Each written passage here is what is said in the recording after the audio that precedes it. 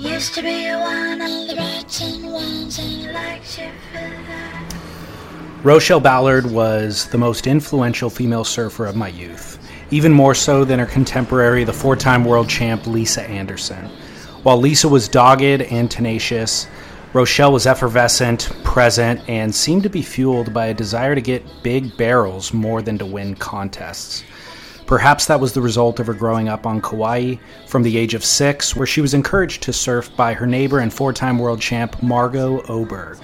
At age 26, Rochelle won the QS and the following year finished 4th in the world on the CT. Through her 15 years on tour, she won 8 events and finished 1st in the Surfer Magazine's fan-voted popularity contest, the Surfer's Poll, 3 different times in 2000, 2001, and 2002. She retired from professional competitive surfing at the age of 36 for reasons that she will detail in our chat. And Ballard has transitioned gracefully into life off tour. In 2002, she stunt doubled for lead actress Kate Bosworth in Universal's feature film Blue Crush. Most of her time nowadays is devoted to her wellness business based on Kauai called Surf Into Yoga that centers around weekly yoga classes, surf lessons, and more in-depth private retreats, of which she has an impressive list of celebrity clientele intermixed with regular old tourists. That business has also spawned an activewear clothing line, and the day before I actually recorded this interview with Rochelle, I went for a surf with Dave Parmenter, who happened to be wearing a pair of her board shorts. So that's a pretty strong endorsement. All of this stuff is actually I've linked to on surfsplendorpodcast.com, as always. And we recorded this chat at Rochelle's home on Kauai, where we unfortunately were cut short due to shuffles in both of our schedules. So I would have loved to chat with her for hours, and I certainly will in the future. So just consider this an introduction. And the entry point for this chat was an Instagram that Rochelle posted 2 years ago when the WSL was in Fiji. Rochelle had surfed WSL events at Cloudbreak through the mid-2000s, but the women's tour stopped competing there for about 7 years, and then resumed again in 2014.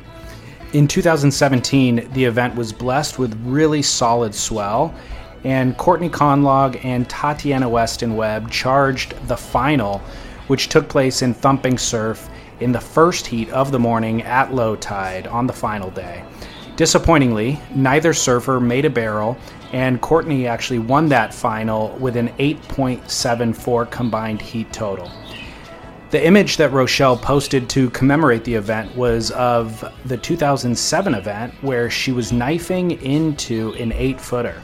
I asked her about that post and asked her about her thoughts on the fact that that wave of hers from 2007 and a lot of hers would have won any of the heats a decade later in 2017.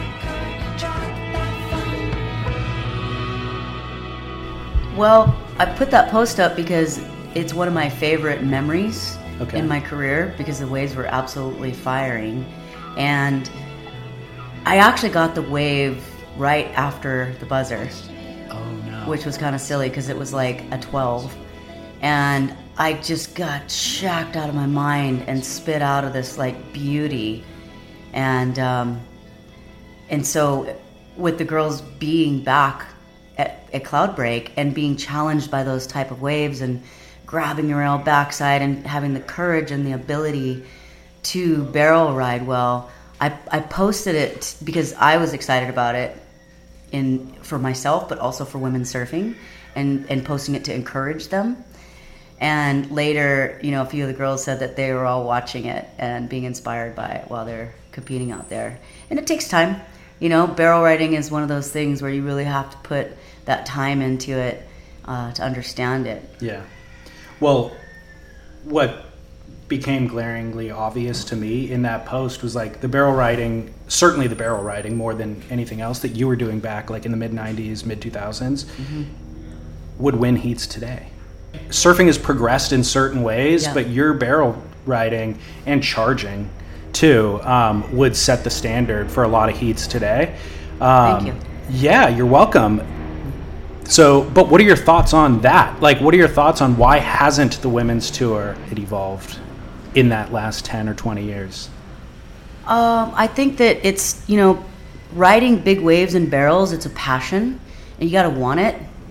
And you can't do it just because there's a contest, in that type of a wave. And I think that that's probably the biggest challenge in women's surfing is the desire and the passion to be out there and to be challenged by it, because it's gnarly.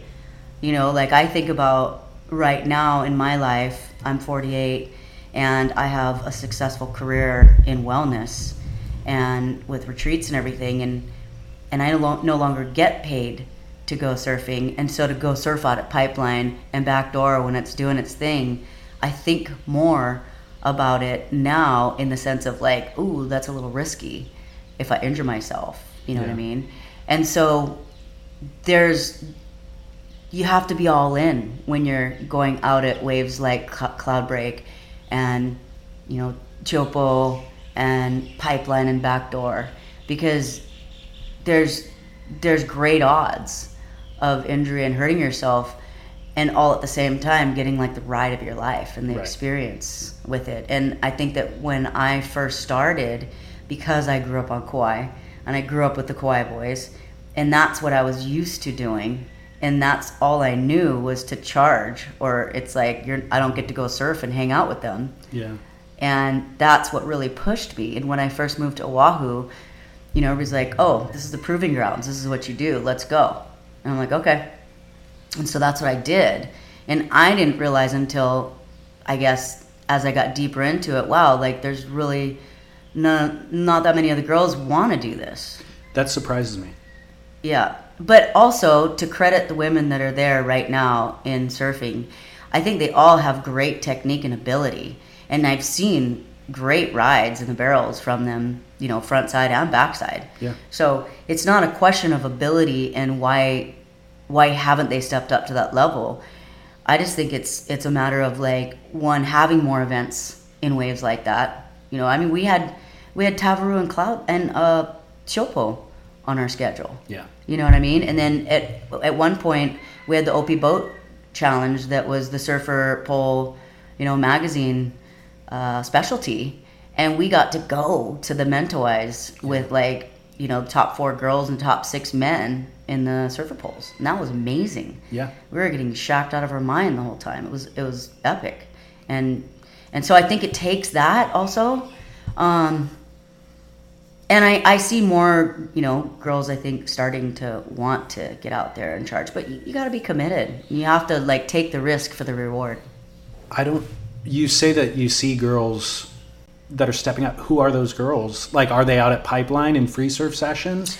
I'm not even around Pipe that much anymore. Like, if I take a trip over there, I might see it. But, I'm on Kauai. I'm surfing with my friends and still doing what I love to do. But it's just a different story. Carissa, is a great barrel rider. Coco gets out there and every winter I see her get a couple of sick ones. And so she's still out there trying to push it, and I keep, messaging with her going, I'm coming. Let's go surf out there together. Yeah. So I think it's just a matter of more girls getting out there more often, but I think the biggest challenge is it's out of control crowded out there. Like, I don't even get that inspired to go there now because it's way, way more crowded than it used to be. Yeah, it's insane. And there's not really that great of a pecking order. Right. Whereas before there was a big localized pecking order, and I got more waves like that. Right. So it's different. There's plenty of other waves, though, of consequence that you can go out and find. You obviously, if you want to get the spotlight, Pipe is the place to do it. But in terms of like developing the skill set for charging and barrel riding, waves are out there. Sure, and I think that Kelly's Wave Pool is a great venue to be able to learn how to ride the barrel better. Right. And they have the ability to get there and get into that wave more often. That last section is a drainer. Totally. So it's really helpful, I think, to develop skills. And for me, that's where I really learned my best barrel riding was when I went to the Mentawais and we were on boat trips, because the waves are just, they're machines for barrel riding. And it's different in Hawaii. Like, it's more unpredictable, and the way that sections build up and the water's thicker, like there's so many different elements that come into it in Hawaii. And you go, out to Indo and it's like, oh, there's nobody in the lineup, and it's just barrel after barrel spitting. And so you have so many opportunities to build on your ability and to get that practice time in there. I'm curious, there's a detail in there about you talking about WSL not necessarily providing the opportunities in terms of locations. There seems to be a fine line between the event at Piahi. Yeah. I think 2 years ago, Kiala won without completing a ride. Yeah. Where's the fine line between like giving people the opportunity to really thrive and elevate the sport and progress the sport versus endangering the athletes? Yeah, I'm with you. It's, you know, for me, I'm a charger, obviously, but I'm also thoughtful of what I'm doing in the science of the body. I probably have some like adversity with it because I think that it's a great opportunity for women surfing to be able to compete at that level and to be acknowledged and to receive the value of what they're doing in equality. But I also have kind of an old school mentality with it growing up with the boys. I think that, you know, I think about how many years and how much time all those guys spent out at Piahi and, you know, even towing bigger waves and paddling into outer reef breaks and doing all that stuff before there was even an event there. Mm-hmm. And so I think that there's a part of me that feels like it's a little bit too soon. I think that they need to spend more time out there because it's dangerous. And I don't think they're even taking off on the right spot on the wave. Right. They're not paddling in with like enough momentum and deep, strong, aggressive commitment to where it's like I'm going, but knowing that that's a good wave to go on too. So it's tricky, and you know, I don't want to do what they're doing. I give them 100% credit for what they're doing and charging. I just know for me, like as I was, you know, in the, you know, very first forefronting of towing and, you know, big waves and everything else, like the ability also comes with having the body type because it's science, you know, and there's this gravity pull and I think that the women are like, for me, I just went, you know what, I'm not big enough. I'm 5'1" and I'm 106 pounds. I can't get down this wave. Like I remember the first time that I paddled in out at Tahiti, and the first day we surfed this like epic ride. It was like, you know, it was only like 8 to 10 feet out there, but you know how Tahiti is. It's just thick, so it's still gnarly. And, you know, we were just getting the sickest barrels. And then the next day we surfed Sapi Noose, and it was big. It was like 10 to 15 feet big and thick. And nobody was out. And I'm in a boat with just girls. And they're like, well, of course you're going to be the first one out there. You got to go guinea pig it and test it out. And I'm just like, oh my God, I don't even have a paddle. I don't even have a tow board. I didn't even have a vest that fit me because I was too small. And so I grabbed my like potato chip 6'3" because back then they were making the boards too narrow and too thin. And I had just a pair of board shorts and a bikini on. And so I went out there.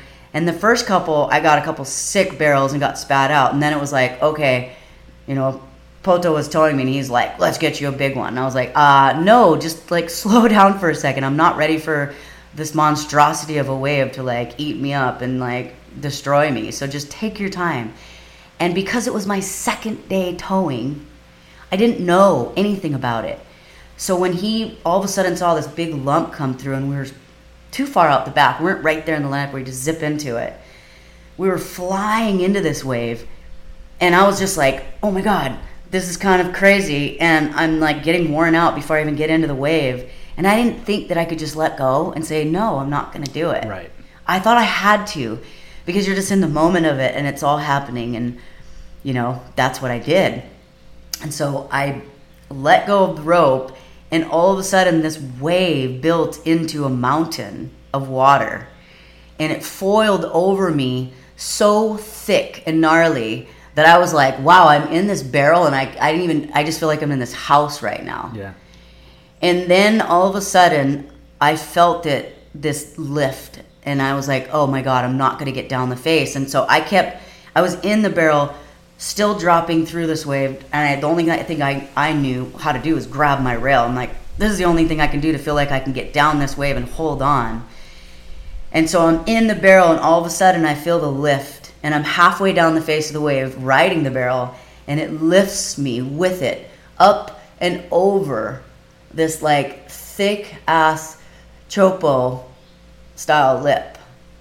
And everything went silent. And it was that moment before the explosion. And it's like, and all of a sudden they do it in movies where everything just goes, yep. And it's this blackout moment. And then it went, and everything just spun out of control, and it just ragdolled me everywhere. I, unbelievably enough, didn't black out and didn't really hurt myself. Shocking. It was just a shock, and I don't remember if I took a breath or if I went under for 2 waves. I think I barely, like, my lips, touched the surface to grasp for air. And then the next one hit me, and he didn't have time to get me. And then he finally was able to pick me up, and he's like, get on the ski. I'm like, I can't move my body. You have to grab me right now. And so he grabbed my arm and hoisted me up and took me over to the boat.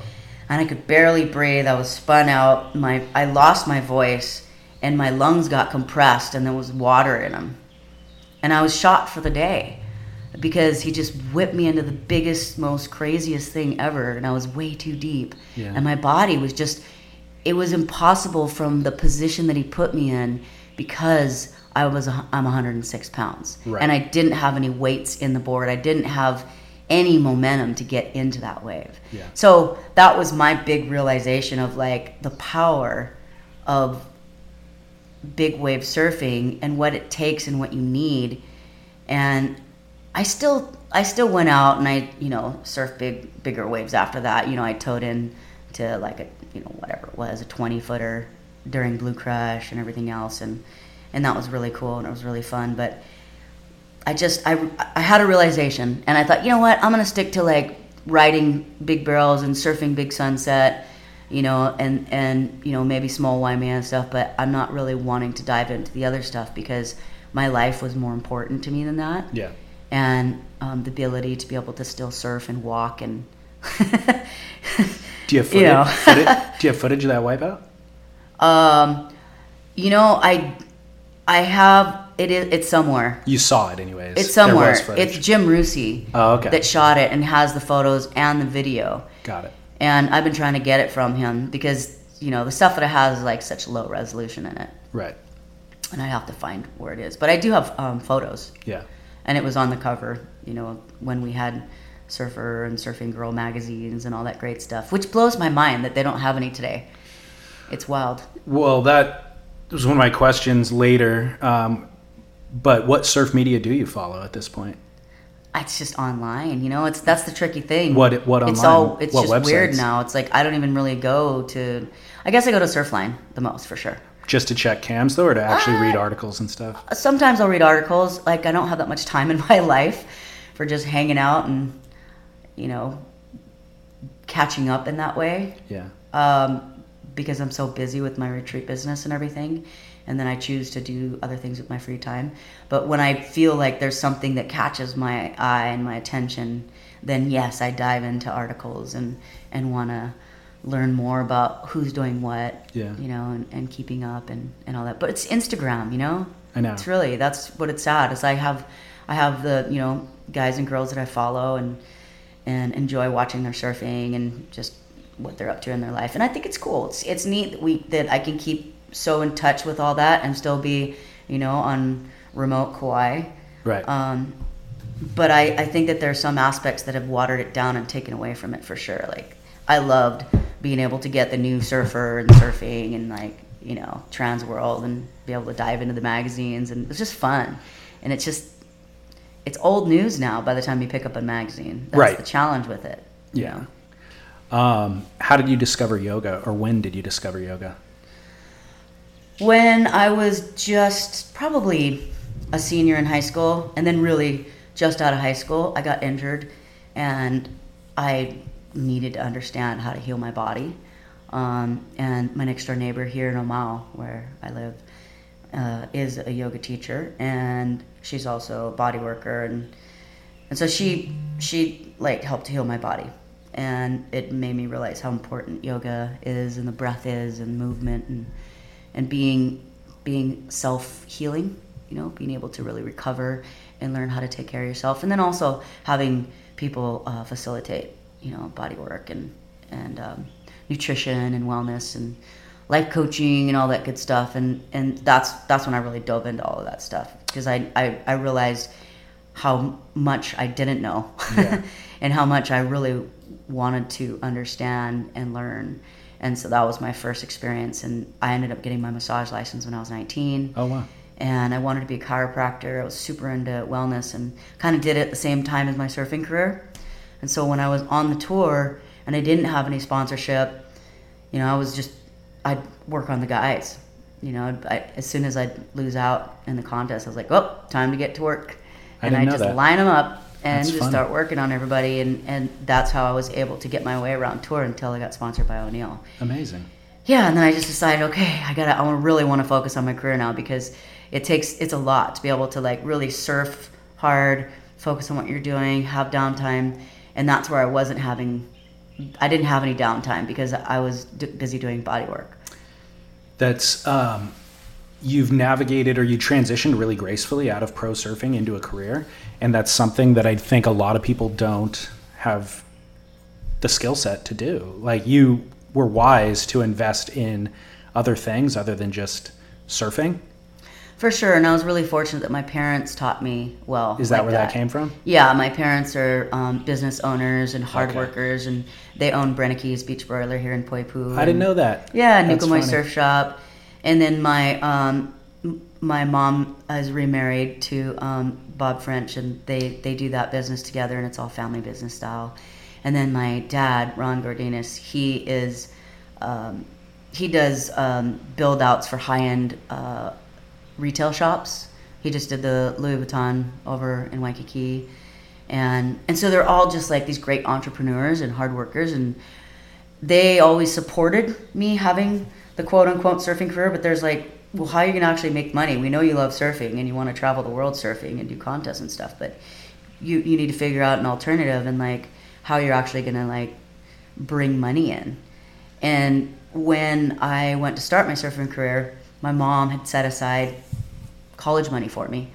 And she said, okay, so I want you to go to college, but if the surfing thing's really what you really want to do, that's fine. And you can use that money, but you have to write letters to the community and keep putting proposals out to surf companies and to wherever you think you can to help support your career so that you can travel and do all that. And whatever you don't come up with, then you can tap into that like on your trips. And so I learned how to manage my career and communicate, with endorsements and companies and kind of PR that. And so it really was helpful. Good for mom. Yeah. There's a really pragmatic approach to it. Yeah, totally. She was very supportive and really great like that. And I finish surfing a contest and she'd try to coach me through it, tell me what I did wrong. Yeah. She doesn't even surf. That's funny. Yeah, it was great. So tell me about the current incarnation of your business, Surf into Yoga. What is it? So Surf into Yoga started when I finished my surfing career. I was like, what am I going to do? And really, all of my friends were like, well, you should really be doing surf and yoga retreats, because that's what you like innately should be doing. Because I did my surf camps with the kids, and we do yoga, and help them with like their diet and just show them about how to eat like good whole foods and stuff like that, and that spirit of surfing, and like some good life coaching is such a watered down word, I feel sometimes now, but without realizing it, that's what I was doing. I was just being that mentor to all of these women that like ended up becoming the girls that are there on the tour now. Yeah. And they're championing women surfing. So, taking all that I did for 6 years and the body work and everything else, and I was just so into yoga. And then, you know, Peggy Hall did that Yoga for Surfers video with Taylor Knox and I.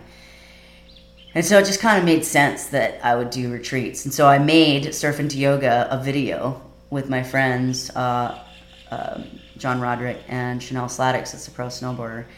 And so we made this like sequencing of like coming from an athlete perspective of like just warm-ups and cool downs. And they're just simple like 10, 15 minute practices. And we called it Surf into Yoga because it was like I was coming from my surfing career into yoga. Yeah. And that's why and where that name came from. And I believe that I'm actually the first surf and yoga retreat business in the world that started within what I did. And it built from there. All of a sudden, everybody wants to do surf and yoga retreats around the world now.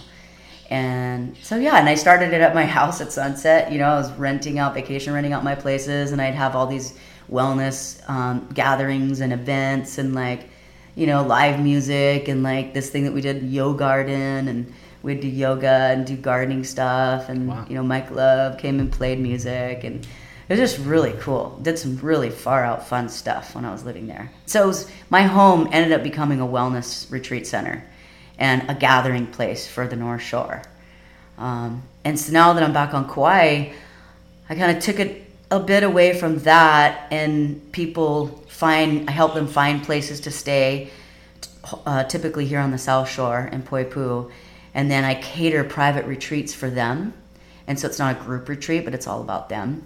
You know, I just had a couple in a row, and it's so fun because in doing this customized retreat, it really flows with whatever is they need and whatever's going on. So we could have this grand old plan to like go surfing and do yoga every day, and then all of a sudden they need body work and they need nutrition and they need, you know, my kinesiologist to come in and assist, and we need to slow down and life coach, or we need to go on a walk, or whatever it needs to happen, or meditate, or, you know, change the program up and reset.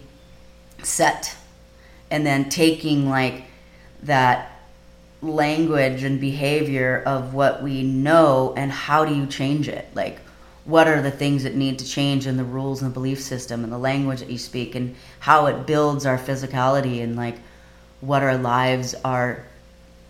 What story are we telling, and how do we actually want to go from here? And I was able to receive a lot of life coaching the last few years of my career. And my mom, again, I was just sucking at competing. And I was so frustrated because I was so passionate with surfing, and everybody was like, God, what is wrong with you? You're always the dark horse, but you just can't figure out how to win. And so I loved surfing, but I'd get in a heat and I would just crumble. And I couldn't put it together in my mind because I was just so nervous, and I'd sabotage my experience, you know, in that 20 minutes or whatever it was. So she got me for Christmas in '96, Anthony Robbins' 30-day program. And I did that program, and I just discovered a whole new perspective of understanding that you can actually create your own rules of living. It doesn't have to be what you're born with, or what you were told and taught in your family and in your community or religion or whatever it is, or whatever you translated in your own mind, because it's all perception. Mm-hmm. And so that next year in '97, I, you know, won the Billabong Pro. I got 2 10s in the semi against Lane. I beat Lisa in the final. I won the QS series. I won a few events in the CT. You know, it was just everything came together. And it all made sense to me how to be able to do that. Yeah. And it's mastering your mind. It's beautiful. It's how do you take your mind and control all of the maybe negative lower vibration stuff, or the sabotage, or whatever it is, and pull it into your heart, and let your heart be your guide, and let your heart lead that vibration that's so true to your nature and spirit of what you really want to do. And after that, I really kept following Anthony Robbins and all of his programming, and I did the life coaching with their programs. And I remember in France and different places around the world, I'd have to go and buy a card and go sit at a payphone for like my half-hour session with the lady. and do my meetings with them. Amazing. And we didn't have cell phones, you know? Yeah. So that's what I did. Quick interruption. Rochelle will go on to explain how she constantly tried to partner with sponsors to grow with them, but eventually realized that they actually enforced more parameters than they offered in terms of a partnership, something that both brands and pro surfers should listen to today and perhaps consider a new paradigm. But as it relates to life coaching and wellness, last week we introduced our own partnership with BetterHelp. BetterHelp has reworked the counseling and therapy model by providing those things online in the convenience of your home, which also helps reduce the cost. You can connect with over 6,000 U.S. licensed therapists.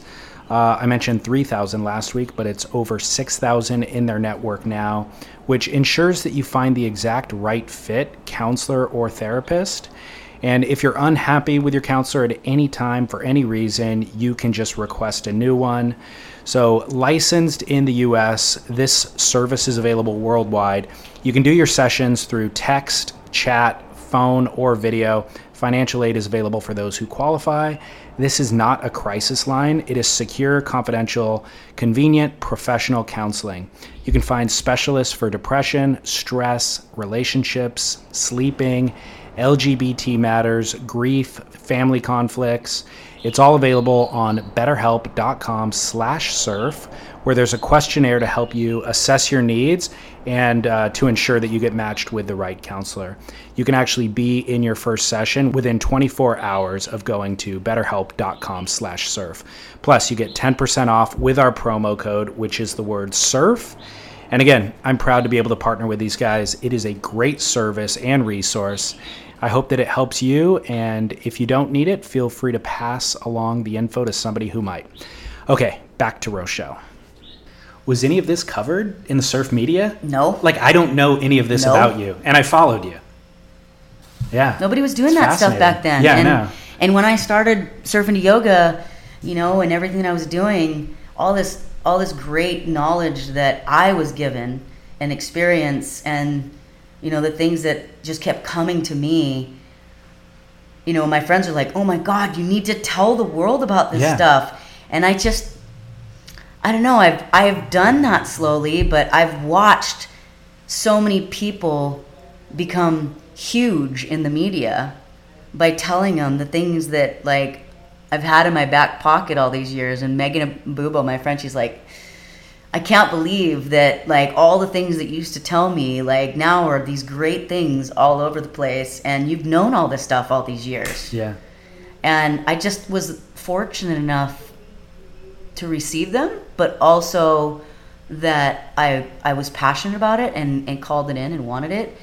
And there was that moment of, like, where your life has that fork in the road, right? And when I retired from the tour, I wasn't planning on just leaving the industry or surfing. I just was wanting to do it in a different way, and I've always done that. I've always kind of said, well, yeah, sure, this is what's going on, but I'd really like to be a free surfer at this stage and be a mentor and do all these cool things. And it's just, I thought that I was going to be able to do that through O'Neill, and right when I was signing my contract, they sold the entire company except for wetsuits. And so everything changed, and all of a sudden the callback didn't come. And so I sat there with the rug pulled from under me and didn't receive my monthly check in January when the new year started, of me becoming that, you know, where I was going next. And so I quickly, frantically had to vacation rent my house and figure out what I was doing, and started going through my savings because it just wasn't happening. So I did what I thought best to do. I went on a surf trip. Yeah. I'm like, oh my God, I gotta go surfing. Well, I need to go surfing. I need to surf some good waves. I need to go, like, you know, see what's happening with my life and my career right now, because I wasn't ready for what was coming yet. You know, what's funny is so many people are going through that exact thing right now with the Hurley thing. Are you familiar with this? No, what happened? Oh, you didn't? This was in the news last week. They sold. Hurley sold. Oh. Nobody's contract's getting renewed. Carissa's no off. John's way. off. everybody's done. So, but the rug is pulled out completely. Right. That's radical. But so I think, to be honest, and it's good. The resetting is actually, I think, a really healthy thing. And I've never seen a scenario where paying 13-year-old kids thousands of dollars a month to surf actually serves them well, nor serves the industry well. Like, it only serves the company who's using that as marketing. That they benefit, nobody else benefits. I don't think that kid becomes a better surfer. No. Like, once you have the rug pulled out and you have to reset and really find what matters most, you actually become more actualized, more character develops, and ultimately probably a better surfer because of those things. 100%. More grateful too. I'm coaching this girl that's 13 right now, Malia, and she is such a good surfer. I'm so impressed with her surfing. I love working with her. And it's interesting because she's so concerned about what's happening in, the elite level and she should be. But from my perspective, it's interesting because it's all in the social media, so in your face every day. And then the whole sponsorship thing, and wanting to get sponsored so bad. And I'm like, I keep telling them, like, you have the best team you could have right now. You have me as your coach, and your mom has the ability to pay me and to take you to all the events and to pay for you to get like Channel Island custom surfboards and anything that you need. So just slow down for a minute. It's going to come. Yeah. But you know what? You also have to prove yourself. You don't just get it. And so, yes, you're a good surfer, but let's go win some contests. Yeah. Let's go surf the North Shore. Let's do this like a little bit more of like a slowed down way and understand the value of where you're going into and that you really do want this in your career. Like this is, if you want it, you got to earn it. Yep. It doesn't get handed to you. Totally. So, yeah, it's fun. But yeah, I mean, so back to that place of like, so I'm like, okay, I'm going to go on a surf trip. And so we end up like, my dad, he's so supportive as well. He's like, okay, well, I got a bunch of miles, I'll pay for your miles to go. And so we did this like last minute trip to Micronesia and went with Kavika Stillwell, my next door neighbor that I grew up with here. He was a great barrel rider. And this guy, Mitchell, that was, one of the boat guys over there. And he's like, let's go. This is the time. And Jamie O'Brien. And so we surfed one day, all day at Ponape, like 6 to 8 feet and just off its nuts. It was just ridiculous. Best barrels I've ever surfed in my life. Really? Yeah, it was incredible. And we got video, and there just happened to be, like some Aussie guys there and, photographers, this whole deal. It was fascinating. It was really fun. So I came home and I was obviously feeling really good, but I'm like, I'm still not making money. Yeah. It got put in the magazines, and I thought, oh, maybe there's going to be like a reset here, and somebody will pick me up, and I can just be that free surfer and be a mentor and do what I really want to do because I have all these great ideas. And then it just never happened. And it was just baffling to me that like the surf industry was so set in their ways with particularly women surfing. Mm-hmm. The men we're all taken care of. I know it's all changing, and all is a big word. But the elite is where I'm coming from. Yeah. Yeah. And so I was like, okay, well, it's not going to happen. I'm not going to force it. I'm not going to fight it. I'm not going to, cry into my pillow. I got to step up and be a big girl. And so I had to put my big girl pants on and figure it out. And so we made the surf video, and it was like I did this really fun, 5-minute or whatever it was, 4-minute intro of me surfing Ponape and Mentawais and the North Shore and this whole thing, and then went into the sequencing. And it was really fun. And it just kind of, all that really just was the seed to start the retreat business and to dive deeper into, being a yoga teacher and, doing Lomi and all that. And I had this really cool experience with this polarity master. And he stayed with me at my house. He'd literally like walked to my property and said, hi, I'm here. And I want to I want to have you apprentice with me. And what that looks like is I'm going to live here at your house, and we're going to do this for like, a few months and dive deep into it. And we did, and it was really cool. And, we just opened up the door for other people to come and learn. And so it was a teaching space as well. There's my ride. Okay.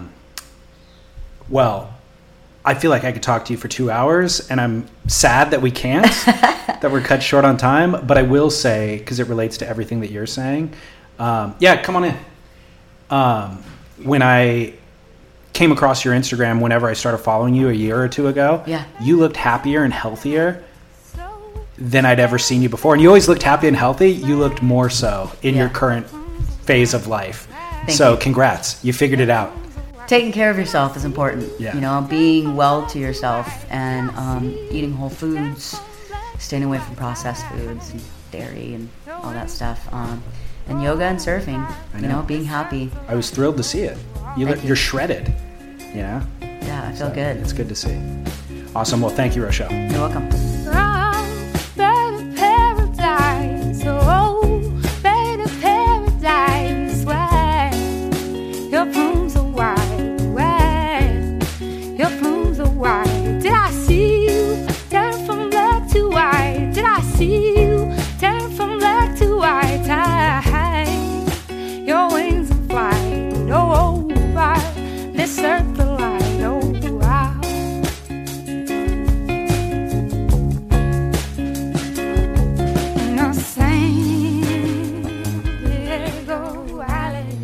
Like I said, our conversation was cut short due to last-minute shift in our schedules, so I will be sure to reconnect with Rochelle and go deeper.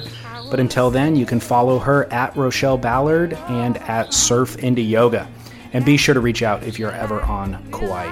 Her programs are really world-class. So I've posted images and links to all of it on surfsplendorpodcast.com, along with her surfing. And if anyone can find footage of that wipeout that she described being towed into, I'd also love to share that. As of right now, I've never even seen it. So send that to me if you got it. And then you can also leave a comment for Rochelle on the website. I'm actually on the North Shore right now, where I'll be recording a few more podcasts to be shared in the coming months. And if you rate and review the show in Apple Podcasts or wherever you listen, that will help push us through that omnipresent algorithm to ensure that strangers are able to find us as well. And then share with non-strangers. You can follow us on Instagram at Surf Splendor, and it's real simple to share the show there just by tagging friends or DMing it to them. I thank you for doing that. You helping us grow helps ensure that we continue to get great guests like Rochelle Ballard. So that is all for now. Until next week, this is David Scales for Surf Splendor, reminding you to get back into the ocean, share some waves, and shred on.